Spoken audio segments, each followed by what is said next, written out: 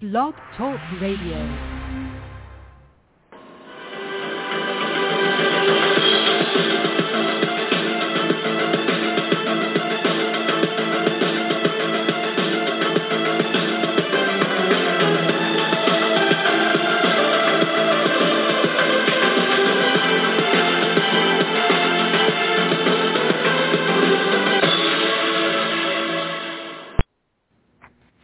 Good evening, everyone, and welcome to the 200th, I'm going off there a little bit, the 527th edition of the Feuerstein's Fire American Soccer Show. I'm your host, Daniel Feuerstein. I'll give you American perspective of our clubs, leagues, players, national team, and other fabulous moments. Excuse me. You can get your daily reading from me and other writers over at JerseySportingNews.com. And chat room is open. Talk amongst yourselves if you like. If you have a question for me, I'll try to answer it to the best of my ability. And ladies and gentlemen, what an amazing decision day we had on this Sunday in Major League Soccer. Teams barely making the playoffs make the playoffs. Teams that were supposed to do wonderful things did so, and we all know what happened with teams that are basically running away with it, did so, and that, of course, we all know to be the New England Revolution. And just another regular season come and gone.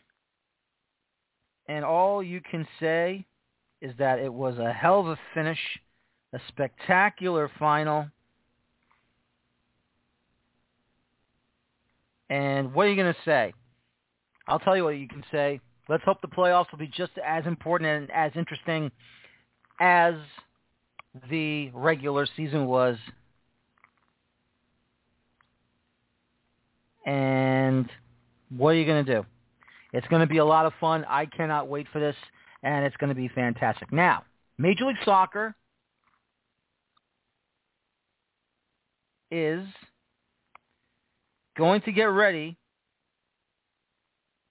for a brand new 2022 season,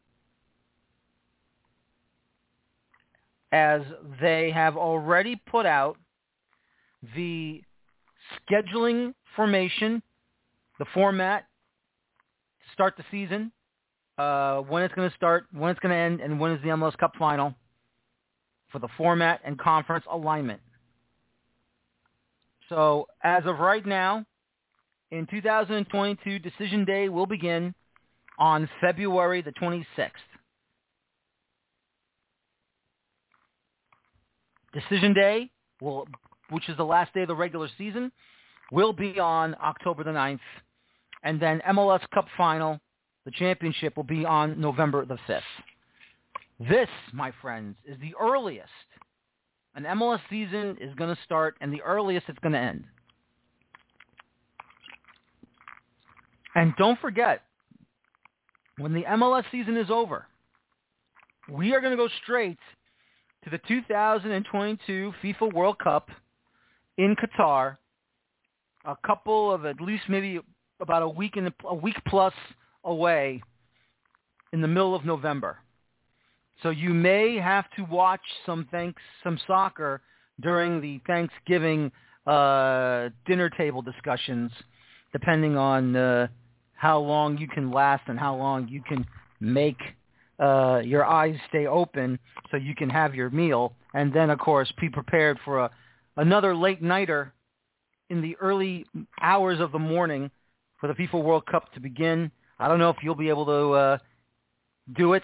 I'm going to try my best, but it's going to be a tough task if you ask me. But we'll see what happens when we get ready for that FIFA World Cup. Now, those are the key dates that MLS is concentrating on to start the year, end the regular season, and the MLS Cup championship game. Here is the format All teams will play a 34-game regular season, 17 home and 17 away. All teams will face each other, will face off against their regular, normal conference opponents twice. One home, one away. And they will play 8 non-conference opponents once. So 4 of the 8 will be at your home stadium, and then the other 4 will be on the road. And obviously, as always, it's going to be a really tough thing to talk about. Does this count as a real regular season and all that fun stuff? And we don't have to worry about that right now. MLS regular season schedule will consist of all weekend matches with the exception of 5 or fewer midweek matches, targeting 1 each in May, June, and July, and there will be 2 in August. That's just not bad. The midweek match dates for each team will not be scheduled in consecutive weeks. MLS will seek to avoid scheduling matches during the FIFA national windows in March, June, or September. Only at a team's request will MLS consider scheduling a match during the March window or during the second weekend of the June double window. And that's where that's going to get a little interesting, and we'll see what happens going forward. Once again, here is the Western Conference alignment.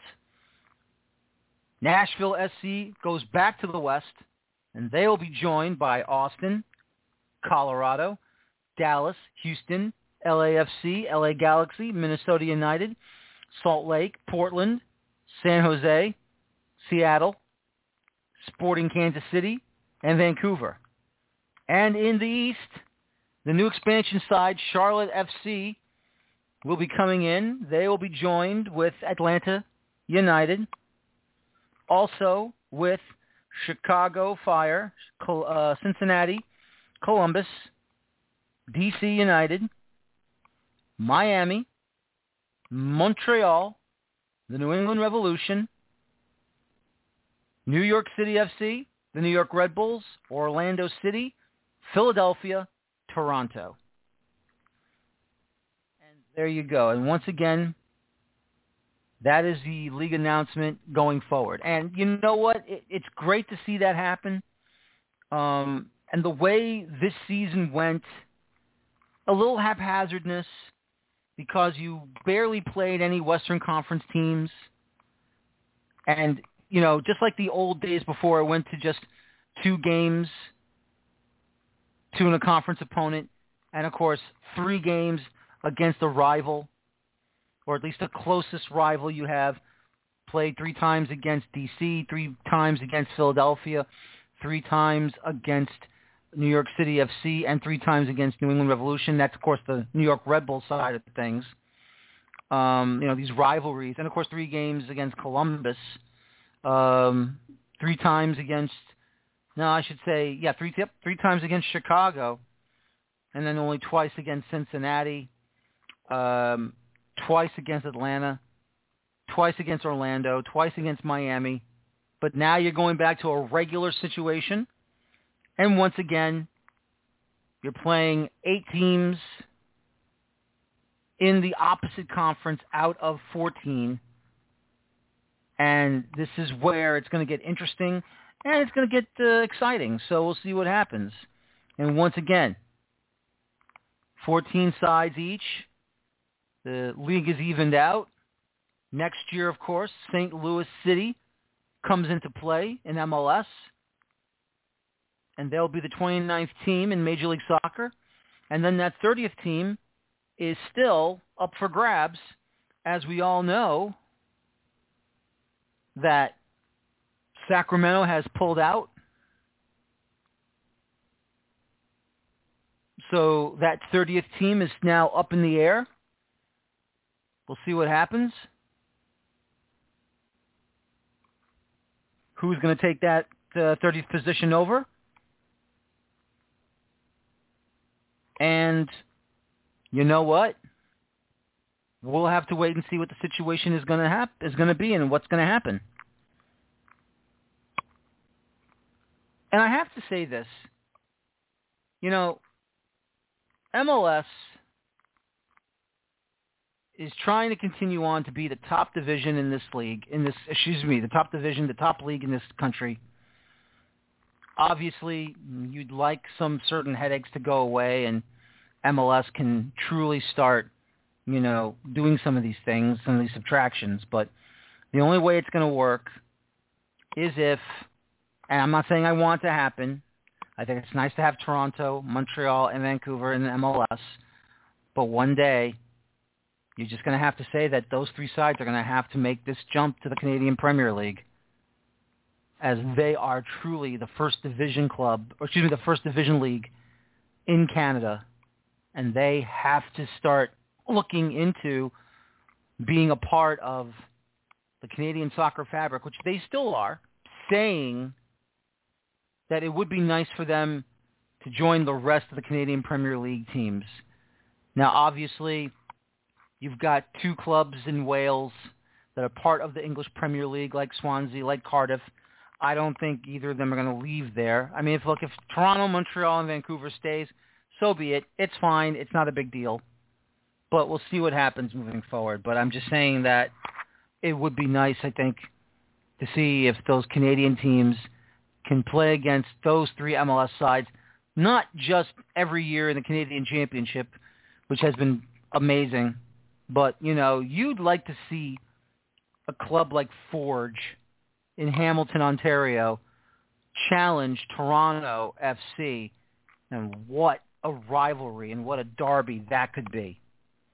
So once again, I'm just saying, that, there would be some nice things going on if it's possible. But for now, this is what it is right now, and I'm okay with it. But once again, they had to start somewhere. And so far, seeing what Montreal has done, seeing what Toronto has done, what Vancouver's doing, and the funny thing is you got Vancouver in the MLS Cup playoffs as the lone Canadian representative, while both Toronto and Montreal fell apart and basically just found a way to not do anything. Of course, with Toronto, it was more automatic, wounding themselves with the coaching hire, and Montreal not doing enough. Of course, I think they have a solid opportunity with Wilfried Nancy as the manager of the Impact. I think he's done some great things for them, and I think Montreal is on the right track with Nancy as the manager for the club. Outside of that, Vancouver's done a decent job, but probably more needs to happen there. Toronto, of course, being the big club that they are, we'll see what happens moving forward down the road. But once again, these things are, we got to talk about it. And how about those New York Red Bulls?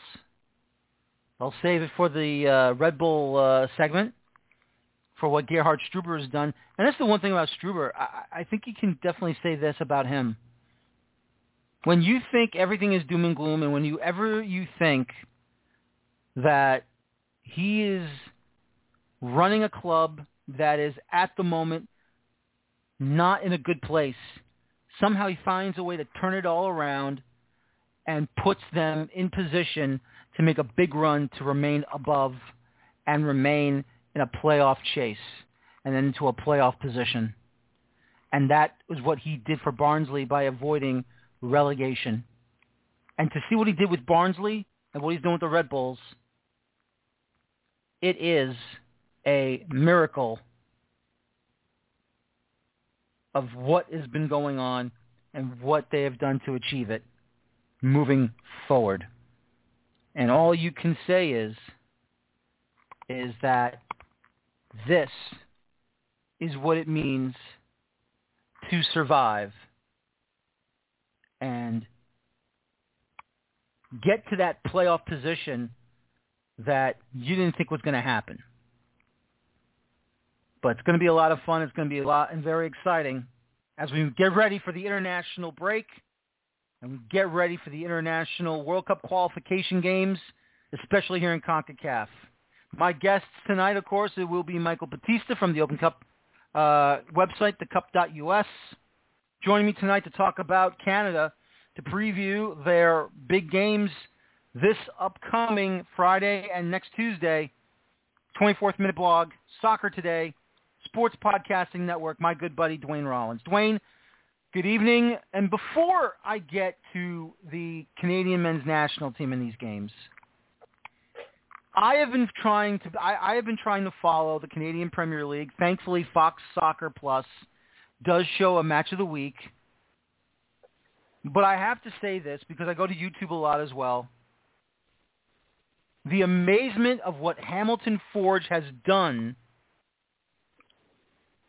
to put themselves in the discussions every single season since they were created, and what they've done in the CONCACAF League to now officially qualify for the CONCACAF Champions League for 2022. They will be joined with a Canadian representative from the Canadian Championship. What does that say to you as not just a Canadian soccer supporter, a Canadian soccer reporter, but believing in the sport up in Canada to have that amazement of what Hamilton has done to basically take the Canadian Premier League flag and smash it into the ground and say, we are here? Yeah, what it does is it suggests just that there's a lot of talent that's been untapped for a long time. Quick geography lesson. If you don't know where Hamilton is, it's located about, it would be like a New Jersey team to a New York team that's Toronto, if you know what I mean. Like if you want to do the geography like that, like it's about a 30-minute train ride from downtown Toronto to get into Hamilton. So it's a suburban team that's based in the GTA, kind of adjacent anyway. So it has all that talent to draw upon. And for years, a lot of people fell through the cracks. Bobby Simeonis is the name of the head coach there. He's the gentleman with the spectacular beard, and if you've ever seen him, you know what I'm talking about here. And this is me talking. I have a pretty good beard myself, but that one, no one can touch it in all of soccer. I can tell anyway. He has ran a program down there for years called Sigma. Sigma is the program that was responsible for Kyle Larin, which was the first big breakout star that came out of that program. They've had Richie Larea as well, another MLS standout that came through there. So they've been producing talent for a while, but Forge is kind of at the top of their pyramid. They've been able to use those players that they've developed to create the skeleton of that, and then bring, a sprinkling of like kind of Canadian players that didn't work out somewhere. Like Kyle Becker, he's had a cup of coffee in MLS for years, and then finally goes to USL, does really good down there, wins a couple championships, and comes back to play at home and has been the standout captain and star of that team there. A guy like Moba Bully, which is a striker, kind of a pure striker that played for TFC during their championship year. But like, if you don't know that name and you're a big MLS fan, don't worry. He barely played for TFC during that championship year, but he's gone and found a home at Forge, and they've been able to create a team that is not just competitive. They qualify for the CCL, and look, they're not going to be they're not going to win that thing. Let's be realistic, but they're not going to be an easy out. Mm-hmm. If you draw them, you're going to have to work to win that tie, and that's a remarkable story for a league that's only 3 years old now, and one of those years was during a pandemic. That's true. That's very, very true, and it's just amazing to see what they have done in such a short period of time. Dare I even say it? Maybe are they the Canadian Premier League version of DC United? There you go. Well, they can't. If in terms of their success off the start, yeah, I hope for their sake they're not the DC United 10 years from now, because we all know what happened there. But but nonetheless, they have certainly started as the hottest team and the best team with the coach that everyone wants. And I mean, Simeonis is again his name. Him and his brother have run Sigma for a long time, and they have an academy, sort of an agency attached to that, which is sort of a revenue stream. Not to get too much in the weeds, but there has been even some talk that he might be interviewed for the TFC job, which tells you just how far they've come in a short period of time, because TFC is not a program that is as bad as they had this year, that tends to go after non-names, so to speak. So for them to even think about that, for him to even in conversation, tells you how successful he has in fact been with that program. And it's a good story. No, it's a fantastic story, and I love reading about that, and it's great. And let's hope they do make some noise in the Champions League starting next year. Now let's go to Canada. What has this run mean to you? We know how good they've been in the past Gold Cup obviously. I mean, they've had their moments in the Nations League, and they didn't make it to the semifinals, unfortunately. But the way the talent has grown, and the way that now, as we've said, Canadian players are now coming into their place where you can't mess around with them. You cannot assume it's an easy cakewalk against Canada, because they are coming for that World Cup spot, and they want to show the rest of the world that we have, excuse me, they have just as much talent as both Mexico and the United States. What have you seen that's made you smile, that's actually put the frown away and, celebrate like you're about to qualify for the World Cup? Yeah, well, I mean, I was in the stadium for that Alphonso Davies 75-yard dash and score there. It's the best goal I think I might ever see live in my life in terms of the combination of skill, absurdity, and partisanship from my own perspective. So yeah, a pretty special moment that. Look, this team has really proven under John Herdman and this program, if you include this to extend to the Olympic champion women, that it's really grown in leaps and bounds over the last year. And it's these are high water marks for Canada. I mean, I've told the story before how, I started from the top and now I'm here, so to speak. I'm the reverse Drake when it comes to Canadian soccer, because the first game I ever saw was them qualifying for the 1986 World Cup. It's been a long road to get back to something where I think I might be able to see that happen again. But as I take off my sort of PTSD hat and look at this from a step back and sort of, again, objectively make an observation, I don't think there's any question that Canada's talent is top 3 in the region at this point. I just don't think you can argue against it based on what we've seen so far. And when you look at where they are, third in the AUC right now, in a spot to go automatic, and they have played the 2 hardest games on their schedule. They are the first team in hex or octagonal history, in the final round of CONCACAF qualifying history, to play both Mexico and the United States on the road and not lose, like to get results in both of that. That's never happened before. So that tells you just how good this team is.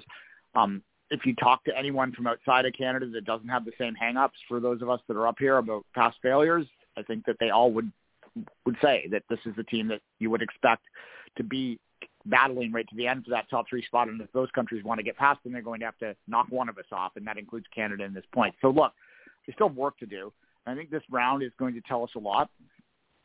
That second game against Mexico, I know everyone's focused on the other Mexico game this round for, rivalry reasons and all that. But to me, the Canada-Mexico game is as intriguing, if not more so, in terms of where the actual power dynamics are right now in CONCACAF. You saw the results down in Azteca, where Canada probably deserved to win that game, which is absurd to say, but absolutely true.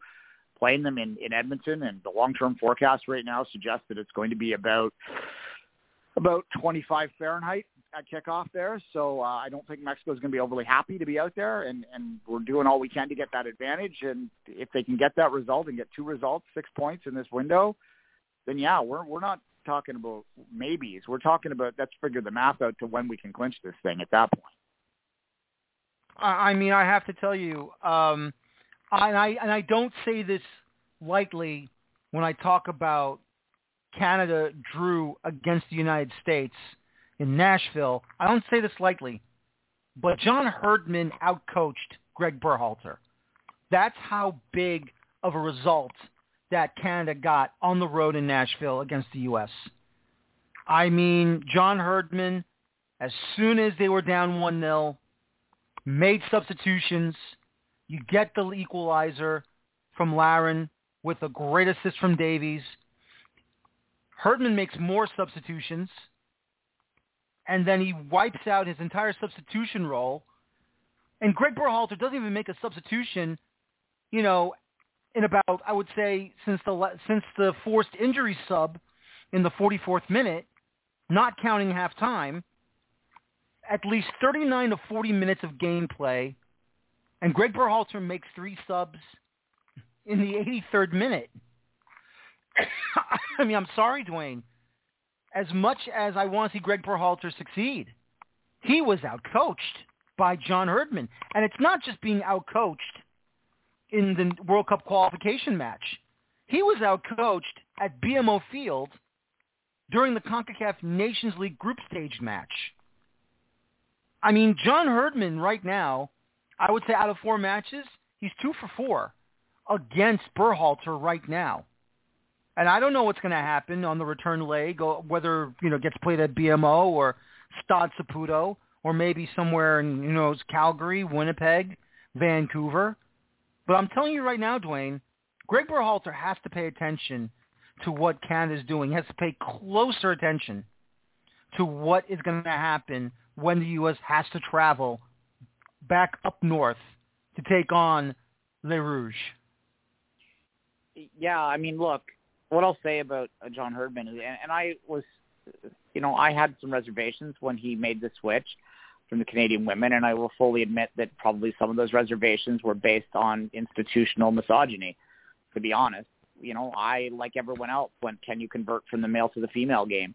And that's on me to think that, and it's on a lot of people that thought that. I wasn't alone for it by any means, but he's proven us wrong. He absolutely has. And look, one of the things that we wondered about out loud was whether he'd be able to handle the egos in the men's game compared to the women's game, and he is. When he's been asked this directly, there was a very interesting interview. If you want to go seek it out after this, on The Athletic last week, where he was on their Sport of Business podcast. A very interesting interview with him where he talks at length about this. So stealing a bit from there, he says that that's absolutely absurd. Like, it's, do we not think women have egos? Do you not think he had to manage it there? That's what he'd say. And he also hints to some of the stuff he did. And if you look at some of the players that used to get, automatic call-ups that aren't getting called up anymore, Scott Arfield jumps to mind. These are guys that maybe were a little old school and didn't necessarily respond to his methods, and he just removed them and put younger guys in. And that's what he does. Like, what John Herdman is, above all else, I think, if he was to take a job in a club game, I might wonder whether his act might get old quick, honestly, because he is a bit of a Tony Robbins kind of motivational speaker kind of guy.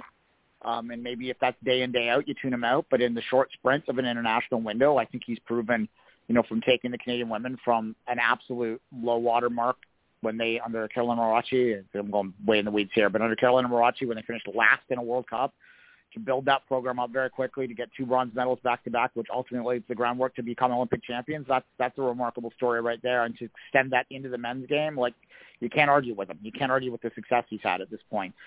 He is an unconventional coach. He is a new school coach, absolutely. He is very much into sports science, very much into analytics. This is trying to take advantage of every little detail you can have, and he is the most prepared man that you will probably ever meet. And, it doesn't surprise me that he might have been able to outcoach Greg Berhalter, who, I think is a decent coach, but not necessarily going to, from an outside perspective, he doesn't make you think twice, right? He's just another coach, whereas John Herdman is a very interesting and unique individual that I can't even, when I think about all of world football, I cannot think of someone else that would be similar to him. He is exceptionally unique in what he's doing and what he's done. And we're kind of lucky to have him up here. And look, the players will ultimately be the ones that get us to Qatar if it happens. But he's going to get an honorary mention to that for sure. No, he definitely will. And let me ask you this. Since the thrashing of Panama to win that one 4-1, I understand Drake wants to meet Alphonso Davies. I don't know if that's happened yet already. Let's see if it does. What has been the biggest shock to you that this national team is on the lips of every single sports media important talk show host, whether it be radio? I know what you guys can do with you and Kevin Laramie at Sports Podcasting Network, obviously, but, TSN, Rogers Sportsnet, CBC, City, Score, TV and radio. What has this meant to you to get the popularity back? And it's been exploding since the Panama game, or probably since this whole World Cup qualification started in the octagonal. Yeah, look, I mean, it's popularity back. I'm not sure it's coming back. I don't know if it was ever there. But nonetheless, it is kind of interesting to watch it play out. And I joked on Twitter the other day that, I'm happy to see the bandwagon fill up because, I could use a rest. I could sit back and let someone else carry it for a while because there's been, not to pat my own back too hard, but there's been a few of us that do a lot of the work over the years to try and keep the flame burning in some capacity whatsoever. So, if others want to step up and volunteer and do some of the things, organize viewings and stuff envelopes full of T-shirts and work for memberships and arrange bars to watch away viewings and all that sort of stuff, then by all means, we're happy to have you come on board Voyagers.org, .org, I should say. But anyway, look, it's exciting to see. How I know this is made, and this is a very anecdotal sort of evidence here, and it has nothing to do with major media. It's, I went to watch the Manchester Derby on Saturday at Opera Bob's Public House, which is in Toronto, and it's the home of the MCFC Supporters Club of Toronto. This is a place that is full of a lot of old Manx, a lot of guys that are very, what we would call Euro snobs on a show like this, folks that wouldn't even sniff at TFC when they were winning MLS Cup. Guys, national team, you're talking about England, right? Or Italy, maybe, or right. Portugal, where I live. When I walk into that bar and they know who I am, they all want a piece of me for 3 or 4 minutes to talk about this national team. And these are, like I said, old men that have mostly watched the old country, but they're totally willing. They're absolutely. We always figured this. We always knew this. That there's almost no one out there that isn't open to the idea of supporting a national team if they've given you something to cheer about, and this team has. And that goal that Davies scored against Panama. Just the sheer – it is a perfect Canadian goal, too. Look, he's had more skillful moments out there, really. I mean, Panama let themselves down a little bit defending that, for sure. But the sprint and the ability to, take a nothing play and make it into something, that really speaks to, the entire, mentality of Canadian sports fans, that sort of underdog effort, try-hard stuff. I mean, this is the hockey mentality really coming out, forecheck hard and, dive just to stop the icing or whatever. You've watched hockey. You know what I'm talking about here. That kind of really speaks to Canadians. And that goal was on TSN, like ESPN. They have the play of the day where you vote, the phone-in vote. And that was the phone-in winner vote for 3 weeks after that game. And that tells you a lot because the people that are phoning in the vote are probably 60. It's not 22-year-olds calling in that. So this is the hockey generation picking this as their play of the week time and time again. So that's something that tells you that there's a lot going on here. They still have to finish this, though, right? We're halfway through this journey. And they could go on 2, and then suddenly have a very different conversation in a week. But most people think that they won't do that, and if they can pull that trigger in 6 months' time, and we can have that night like the U.S. had in Trinidad and Tobago, not the last time, but the time in the 80s, that will allow them to go to Italian 90, that's going to be vital. And it's very much that parallel to me because I followed the American program closely, as you know. When U.S. qualified in 1990, that mattered so much, and it set them up for 94, and it set them up to be successful moving forward. And with Canada hoping to being a co-host in 2026, having this opportunity to go to 2022 can do, I think, the same thing. I agree with you there. And everyone, while you watch USA-Mexico Friday night on ESPN2, you can definitely watch Canada hosting Costa Rica at Edmonton and Commonwealth Stadium on Paramount Plus app through CBS Sports. Dwayne, thanks a lot for joining me tonight. Good luck on your national break, and I'll talk to you soon, my friend. Dwayne Rollins, 24th Minute Blog, Soccer Today with Kevin Laramie, and, of course, the Sports Podcasting Network as,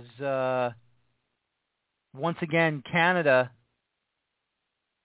is on a roll.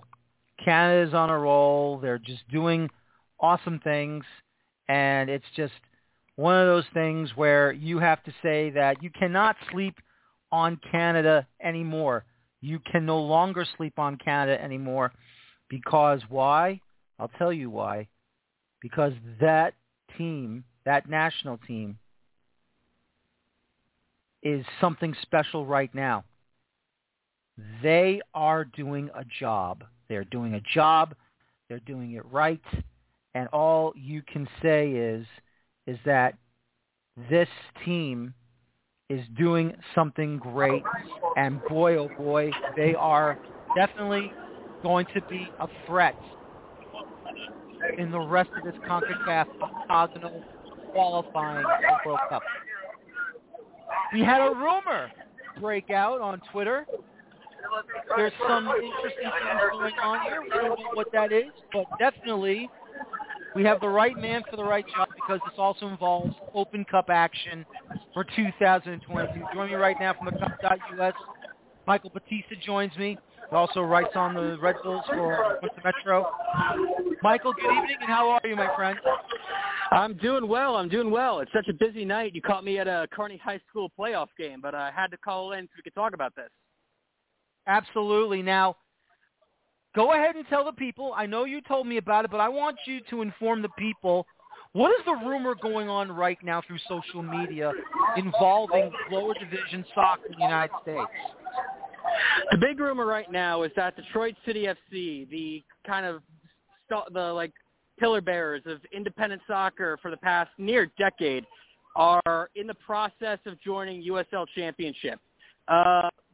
The details right now started coming out this morning. The basic idea is that tomorrow there's going to be an emergency meeting between the Board of Governors of the USL Championship, and tomorrow there's going to be, and this has been confirmed by email, that the owners of Detroit City FC is owned by its fans, that they will be emailed tomorrow, and there'll be a call and a ownership meeting between the fans of Detroit City FC to discuss the future of the team. We don't know if it's about joining USL Championship, but it's about the future of the team, and all signs are pointing to them joining USL Championship, or at least being very close to. That's amazing. Let me just say this about Detroit City FC. We have seen, I know you've probably seen the FIFA TV video of all these wonderful fans from Detroit congregating, filling up Keyworth Stadium. Obviously, they're at the local Polytech football field in downtown Detroit before making that move to Keyworth. And ever since they've been born in the NPSL, Detroit City has basically been what every other hope of a soccer club can be, with its association with sports, the city they play in, and the amount of popularity that equals to the local sports of major sports in this country, like what the Tigers and the Lions and the Red Wings, the Pistons have done for Detroit. Detroit City FC has definitely equal to those four major sports teams in the United States. Yeah, it's kind of remarkable, really. You can look at a lot of aspects of this club. The things like starting out, they didn't start out at Keyworth. Their home is Keyworth Stadium in Hamtramck, and it's become sort of like this mecca of place where you have to go if you want to see this unique experience in U.S. soccer. But they didn't start there. They were playing at a high school, like I think you said, Poly something. I'm sorry, but the Polytech, yeah, Polytech. So they started there, but they grew eventually. They go, oh, well, we can't just play at this high school anymore after 2 years. They go, oh, well, there's this old stadium. What do? Oh, we can be a trust fund we could just be a supporter cleanup effort, a rebuild effort, rebuild a stadium that was built when FDR was president and make it our own, sort of that way too. And then over time, it's been selling shares to own the club. Well, we want to grow out of MPSL. We'll do MPSL Pro. That didn't work out. Well, we'll go to NISA. And it's just been this whole thing of slow, steady growth, and it's become more entwined with the community that way. So even though some people might say they aren't as big as, the Detroit Lions or the Pistons, stuff like that, if you talk to the right people, they're almost more important in their eyes because they're more part of their lives than some of those fans. You have those super fans of Lions. The Lions are a depressing NFL franchise, but they go there every Sunday. You have that same sort of dedication to Detroit City FC by the people who own them, by the people who go there every week. It's incredible to see. It really is. And, whenever you get to watch a live stream of their games on your computer or web-enabled devices, the amount of support they get is just unbelievable. And obviously, shirt sponsors have been a plethora of them. Obviously, with Chevrolet. I mean, Ford Motor Company probably has sponsored them once or twice as well. I mean, to see the growth of Detroit City becoming this amazing, and now with this rumor coming out that they've made another jump from third division to second. I mean, I know it's not the normal way of how promotion relegation works, obviously, but you know what, though? This is significant if it is true. This is very significant that Detroit City should be proud of. It is. It's also kind of interesting because if you look at the history of the past few years, especially, like between 2015 to 2022 that we're getting up to, you have stuff like Nashville FC in the NPSL, who started there, played a couple years, were struggling, but they have this identity of, oh, well, we want to move up, we want to do something. And you can talk to a bunch of people, Chattanooga FC supporters or original Nashville supporters. It wasn't a clean transition, but they went to Nashville SC and became USL team. And after 2 years, then they jumped to MLS. It's a whole process. Then you have, a team I support, Miami FC, who were not clean in any way of what they did, but they were NASL, they went down, NPSL, they went up, and they went up again. If anything, you could say Detroit City FC is probably the one that's the closest to natural as you can make, because while they never won an NPSL, they were very successful. They usually got to the playoffs. They got deep into the playoffs every year. This year, since they joined NISA, they've won everything. They've won every single thing they can. And so moving up to USL Championship just makes sense. And we could talk about the benefits of NISA and like how we think it could be a great thing. The fact of the matter is there's a lot of shaky stuff there going on right now, and it makes sense for them to say, you know what, we've done what we can here.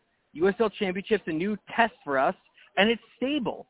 And it is something they should be proud of, that they can just – that USL wants them. It's not them trying to buy their way into USL last minute. It's USL is probably going to want them, and I think that's something to be admired almost. Oh, absolutely, and that's great to see. Now, obviously, this changes, if it does happen, I should say, that it's official that USL Championship will bring in Detroit City FC. That means there'll be a change of where Detroit City is going to start in the 2022 U.S. Open Cup. Explain that to us. Yeah, I can. So here's the deal.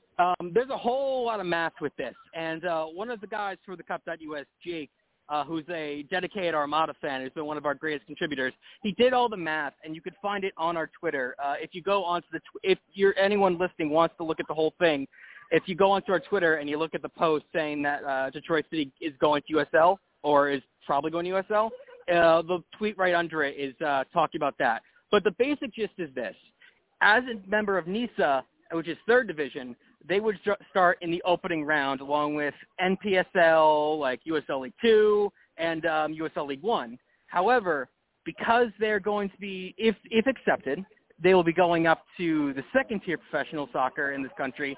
They would go into joining the competition in round 2, which actually is the farthest they've ever gotten the competition whenever they play. They've only gotten to the second round one time in their 3 chances. So if they join USL Championship, they're going to be starting in the second round and not the first.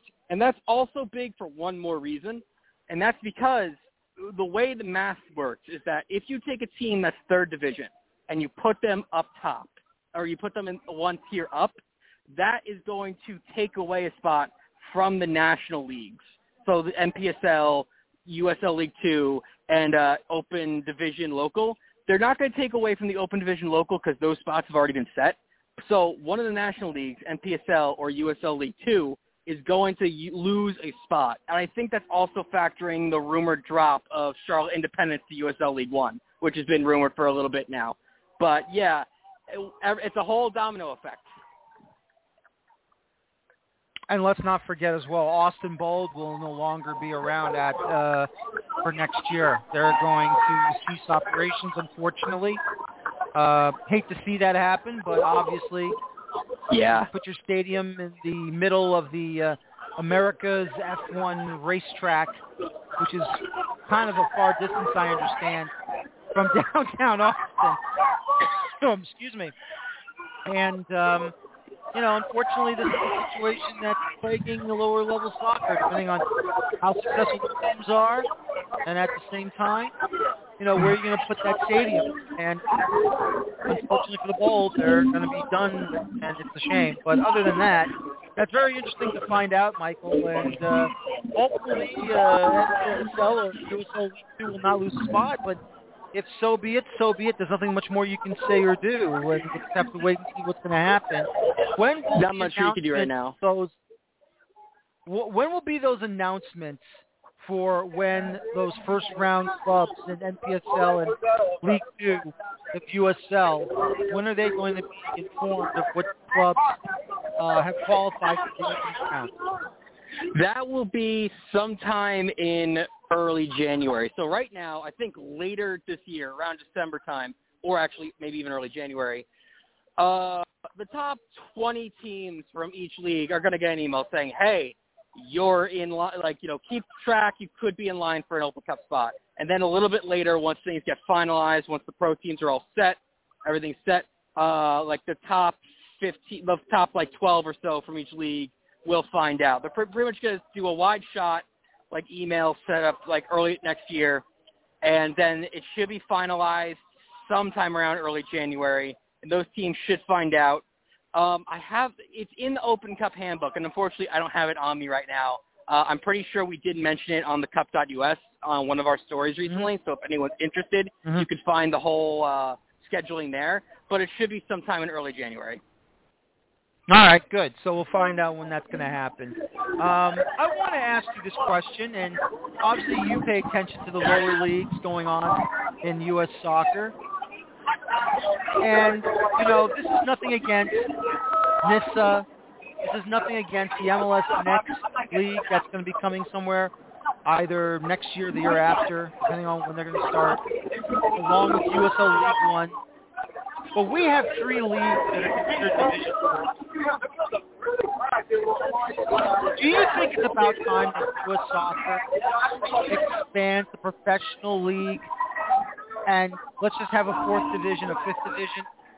I mean, I'm not saying we got to be like England where we have between 9 to 12 completely professional divisions all over the place.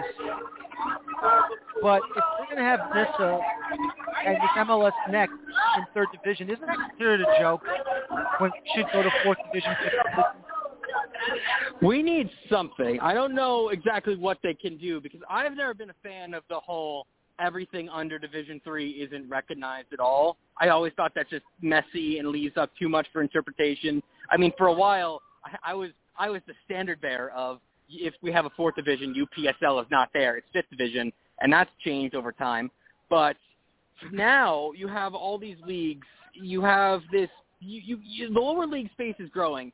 MLS wants a part of that. There's a reason why MLS is getting out of USL. It's because they want to do their own thing. And kudos to them, but there's some issues with that because it's too crazy right now.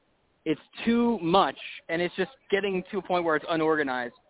NISA has a lot to worry about on its own before we can start talking about, we have to do 4th division, we have to do this, we have to do that. There's a lot more that, they need to worry about themselves right now. USL League One is probably the only one that's kind of safe where they are.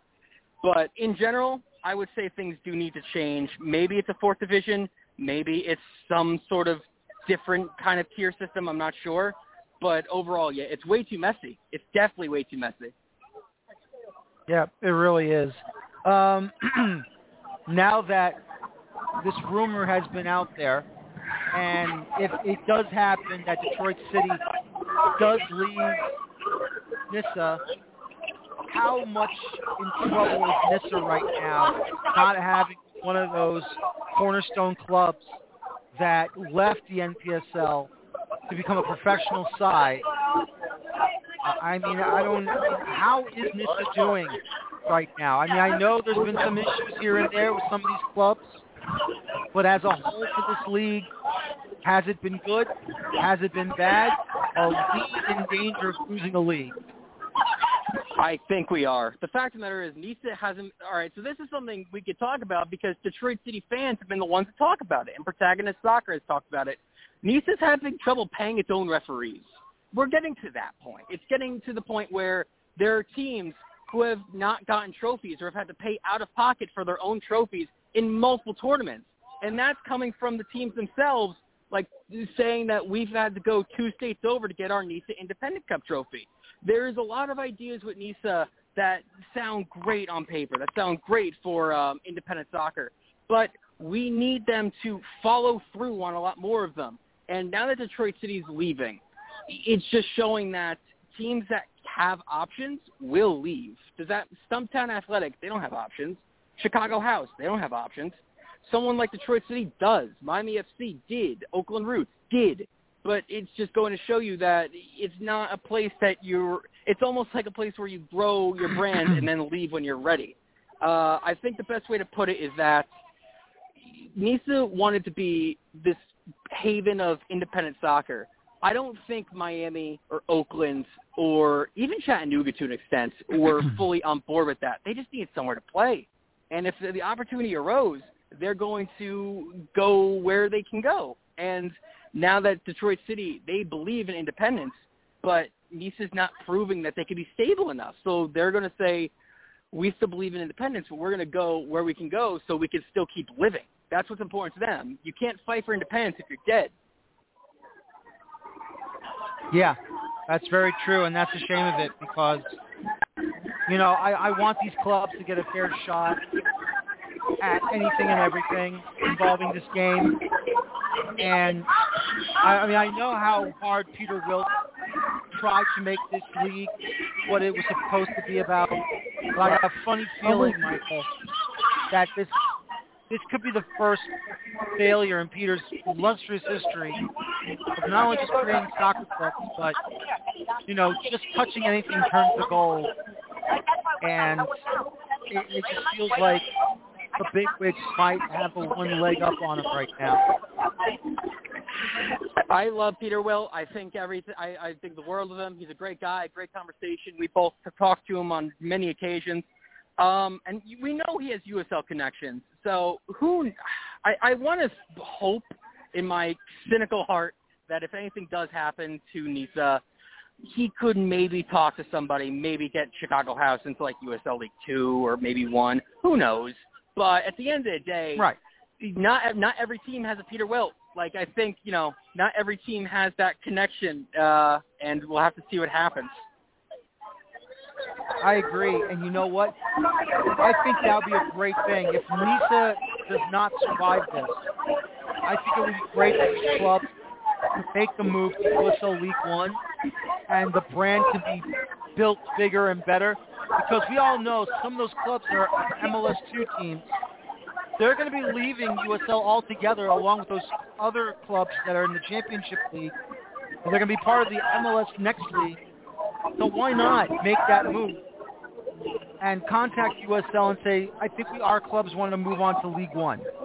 And I think that's a perfect position for them to land. I mean, that would be absolutely fantastic. That's how I feel. You know what? I hope that could happen. I would love if that's on the table at the very least. Do I think there's too many, egos sometimes? Sure, but in a perfect world, I would love that.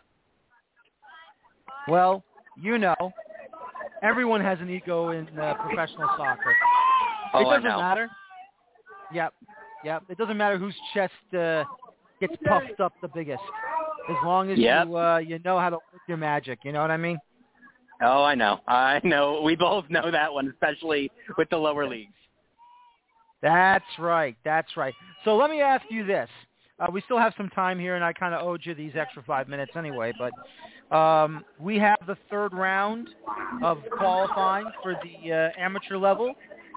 We got the Northeast about to finish up here this upcoming, should I say next weekend. We got Lynchburg FC hosting FC Maritza. We got Northern Virginia FC hosting Districtonia football. We got the Philadelphia Lone Stars hosting Brockton FC United. We also have Westchester United over in Brewster, New York, in Westchester County, hosting Long Island Oyster Bay United. Let me ask you that. I want to ask you about that.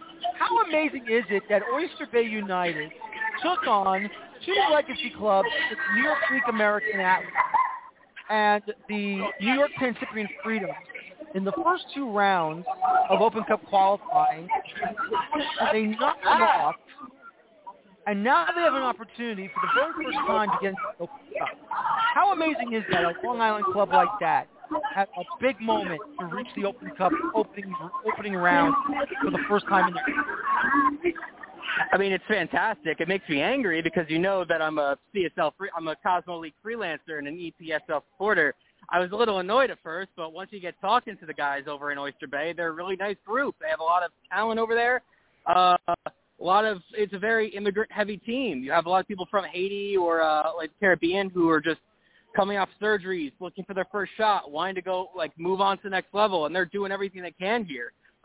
It's almost incredible just to think about it's their first half season. They only just started. They only joined UPSL past summer, and this is their first half season, the fall 2021 in UPSL.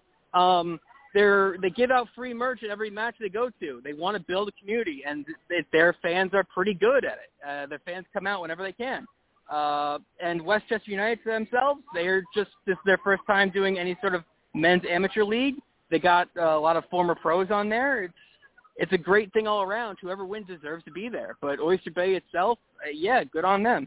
Let's start walking. It's fun.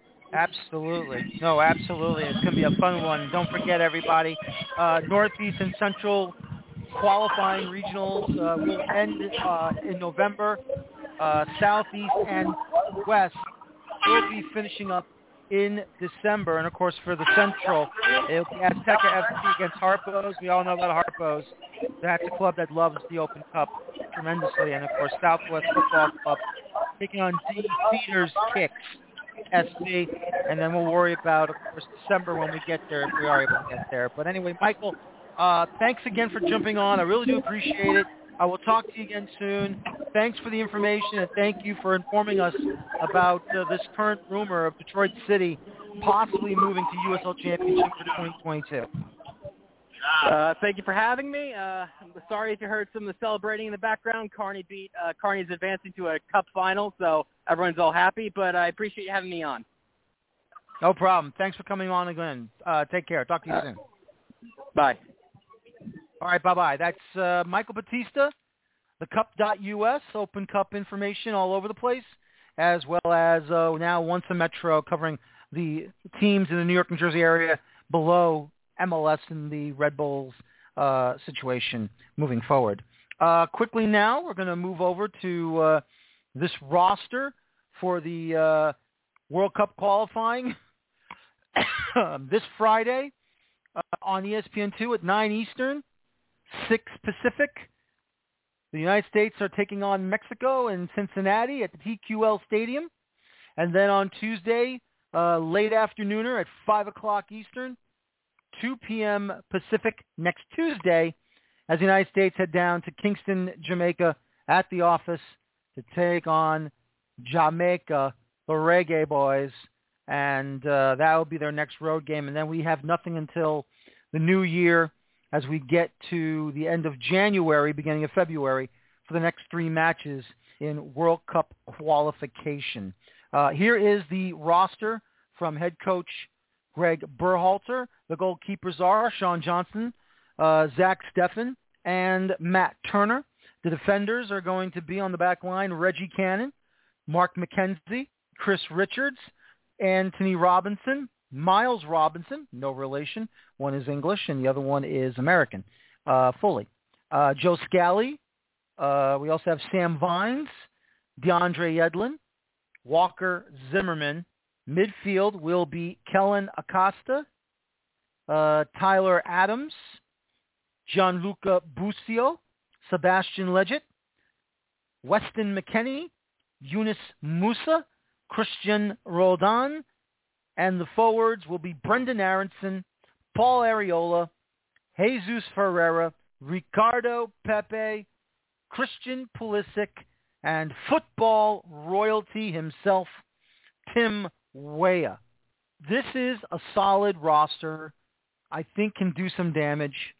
I think the big question mark is, of course, what's going to happen against Mexico. But if the kids are going to go and do a job out there, I really believe that they're the ones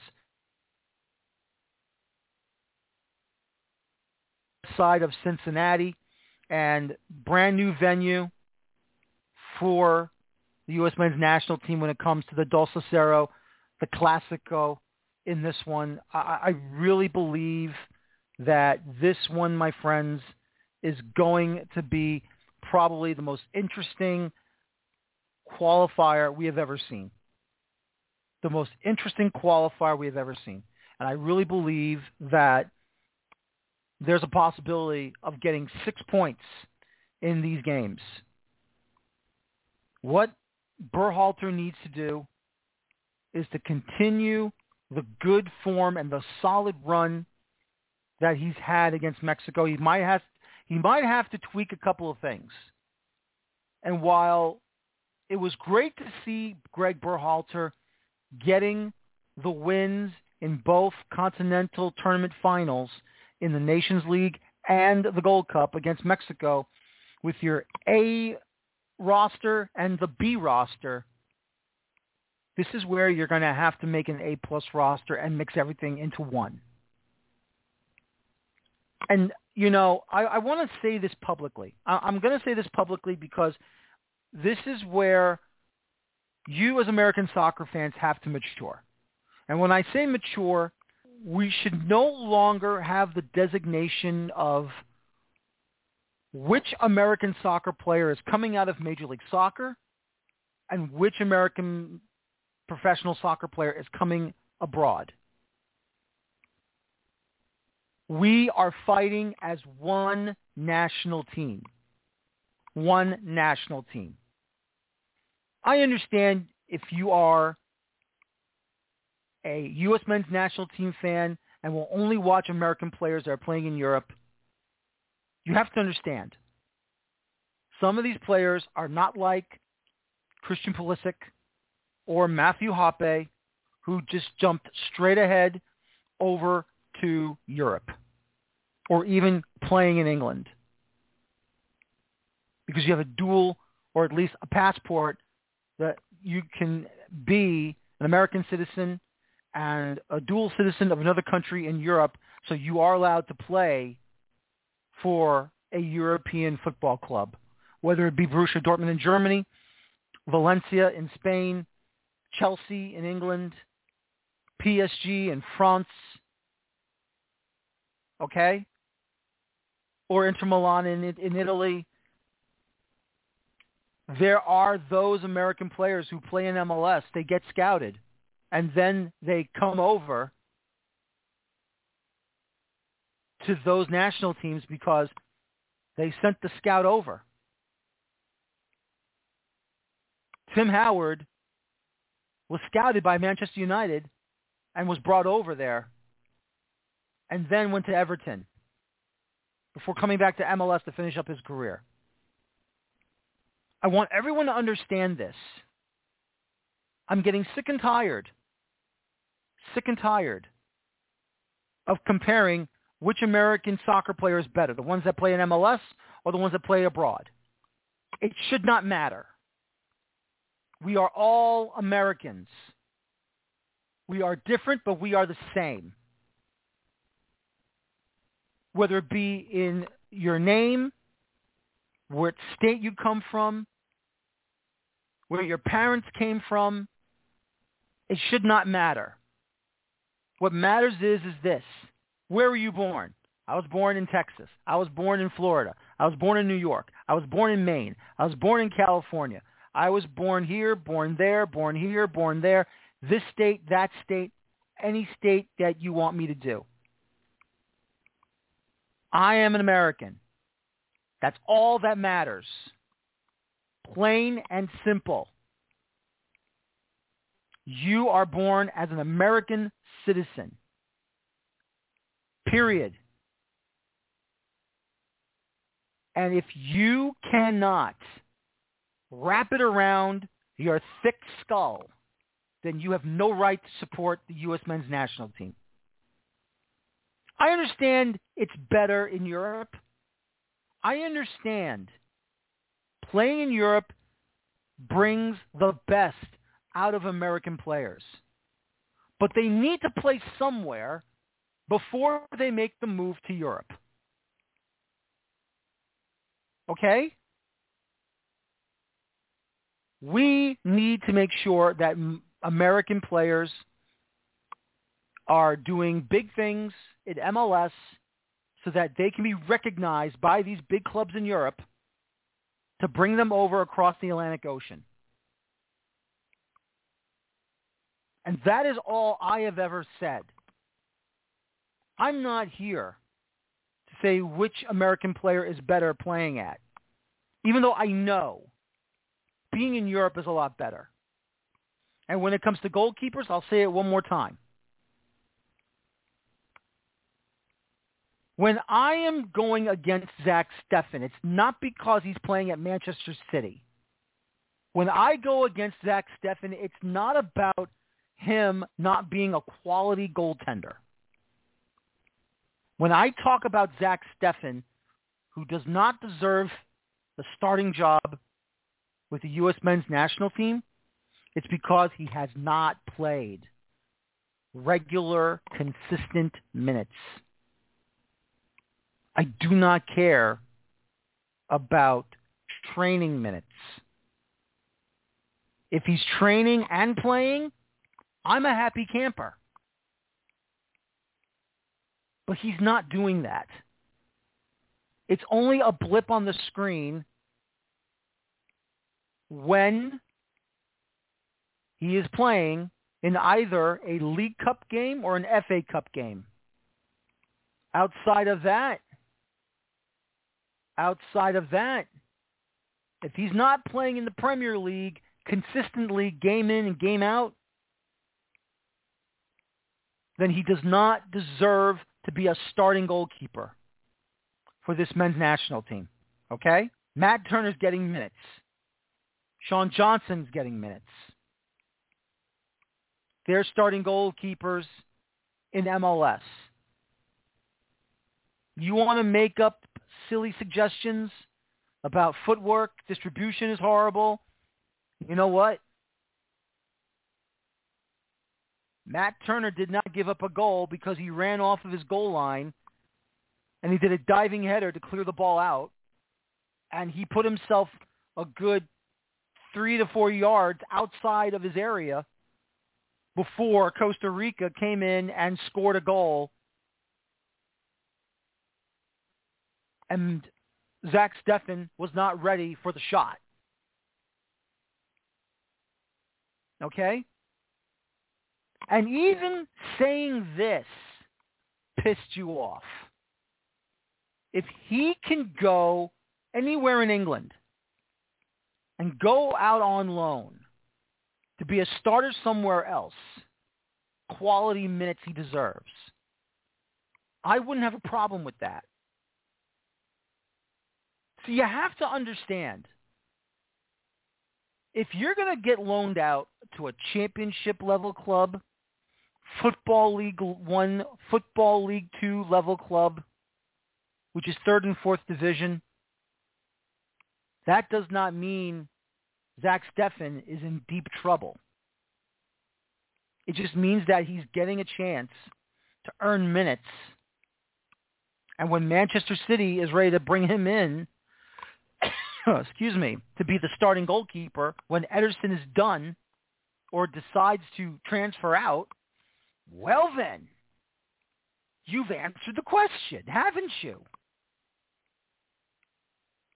But that little inch of desperation that not being a Premier League goalkeeper, if that happens, rattles your chain, well then you don't know anything about football, do you? But what do I know? I don't know. I'm just an MLS lover in your mind. Comes to the national team, and when it comes to World Cup qualification, these are bigger matches than a Gold Cup match. These are bigger matches than the CONCACAF Nations League. These are the matches to get your ticket to be stamped for the biggest football party in world soccer history. Do you want to wait another 4 years before we are the automatic hosts for 2026? Or do you want to start the party now? The truth is, we got to get into the party and qualify for it. So let's concentrate on that. But if you think my words are hollow, that's your fault, not mine. Because no one gives more of a damn of this national team than myself, Carter Krishnaier, and the many other people who cover this game that wants to see the men's national team do well. That's all we're saying. You don't see Guillermo Ochoa, the starting goalkeeper and the number one shirt wearing keeper for the Mexican national team, being told by Tata Martino, you're going to sit this one out because I want to give this guy a chance because we are playing his match or we're playing this match in his hometown. You're not seeing that. The only time you'll see that is when Mexico officially clinches, and depending on how many games are remaining on their schedule, then he'll probably say, I want to see how the backup goalkeeper is going to play. That's when Stefan gets to play. Okay? Until there's a qualification stamp on that ticket, I don't want to see Zach Stefan as the starting goalkeeper. If we get to January games and Matt Turner is not playing because it's the off season of MLS, then so be it. Because we're not going to have Sean Johnson in goal. We're not going to have anybody in goal. Only those European players that are going to be training every day. Because that's what you want. A training pitch goalkeeper to be a starting goalkeeper. No. It should never be like that. It should never, ever be like that. But it's going to be like that when we get to January. In March, we'll have a starter ready to go, probably Matt Turner, who proved himself to be the number one goalkeeper of this national team, whether you like it or not. When you go against whoever is on the starting 11, whoever's on the bench, getting ready for a big-time World Cup qualifier, your pettiness shows. If you think too many MLS American-based players are getting a chance. And if it's the other way around, you're also being petty and stupid. We're not going to go there. Okay? Whatever happens, it happens with the players that get selected and the ones that starts and the ones that are going to sub in. You don't like it? That's fine.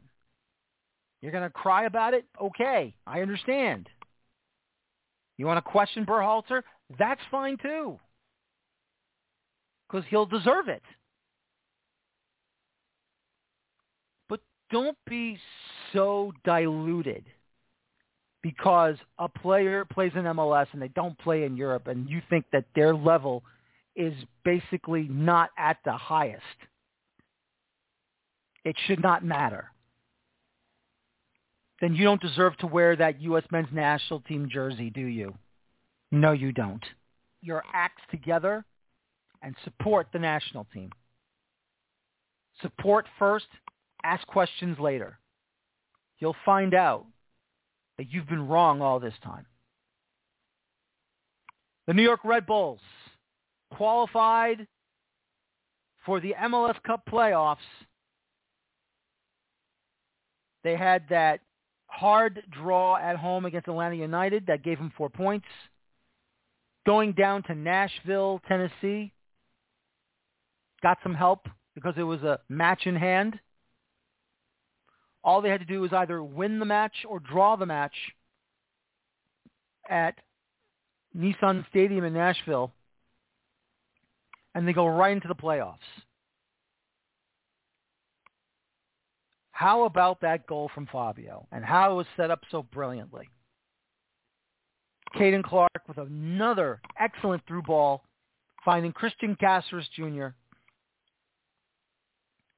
crosses it perfectly to Fabio in the middle of the park, in the middle of the area, settles it with the left bunts it in there with the right.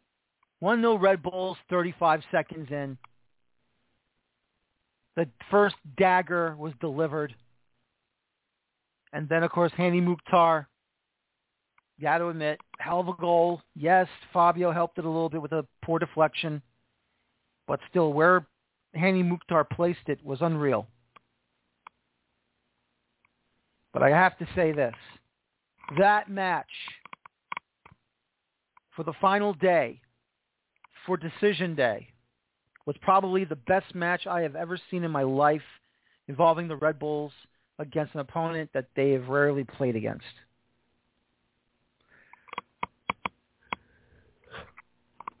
And whatever happens with Nashville down the road, we'll wait and see.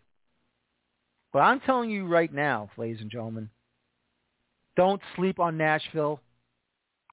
That's a club that is on the move. And that is a club that I believe in Nashville, they're going to be very, very dangerous towards the Western Conference.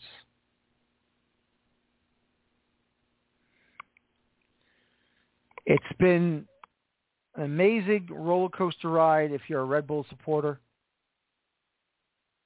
Started off okay, fell down in the summer, injuries, poor play, no communication, finding a way to fall down, allowing the equalizer, and then the go-ahead goal.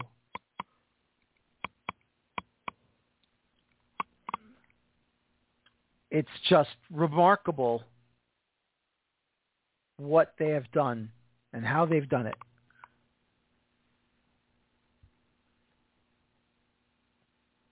And if they can keep on going, so be it. I don't know how far they'll go, but hopefully it will not be a one and done. Hopefully everything will be just fine and that we can move on and get some hockey in and see what's going to happen down the road.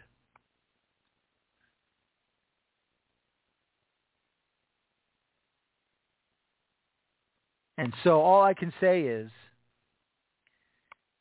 that for this Red Bulls team, they've done the impossible.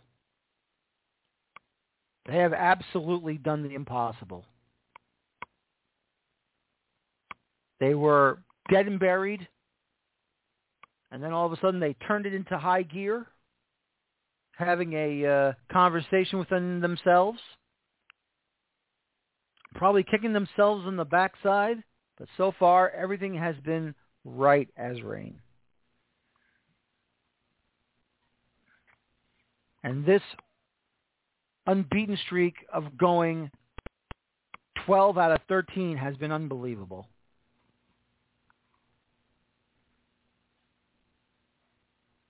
All you can do is marvel in this masterclass that Gerhard Struber has set up for the New York Red Bulls.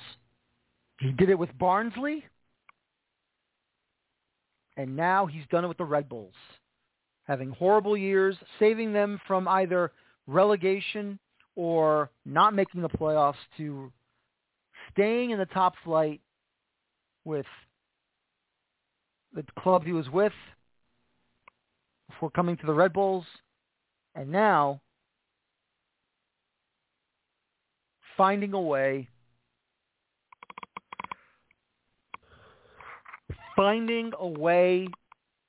to earn their 12th consecutive entrance to the MLS Cup playoffs. Well done, New York Red Bulls of today.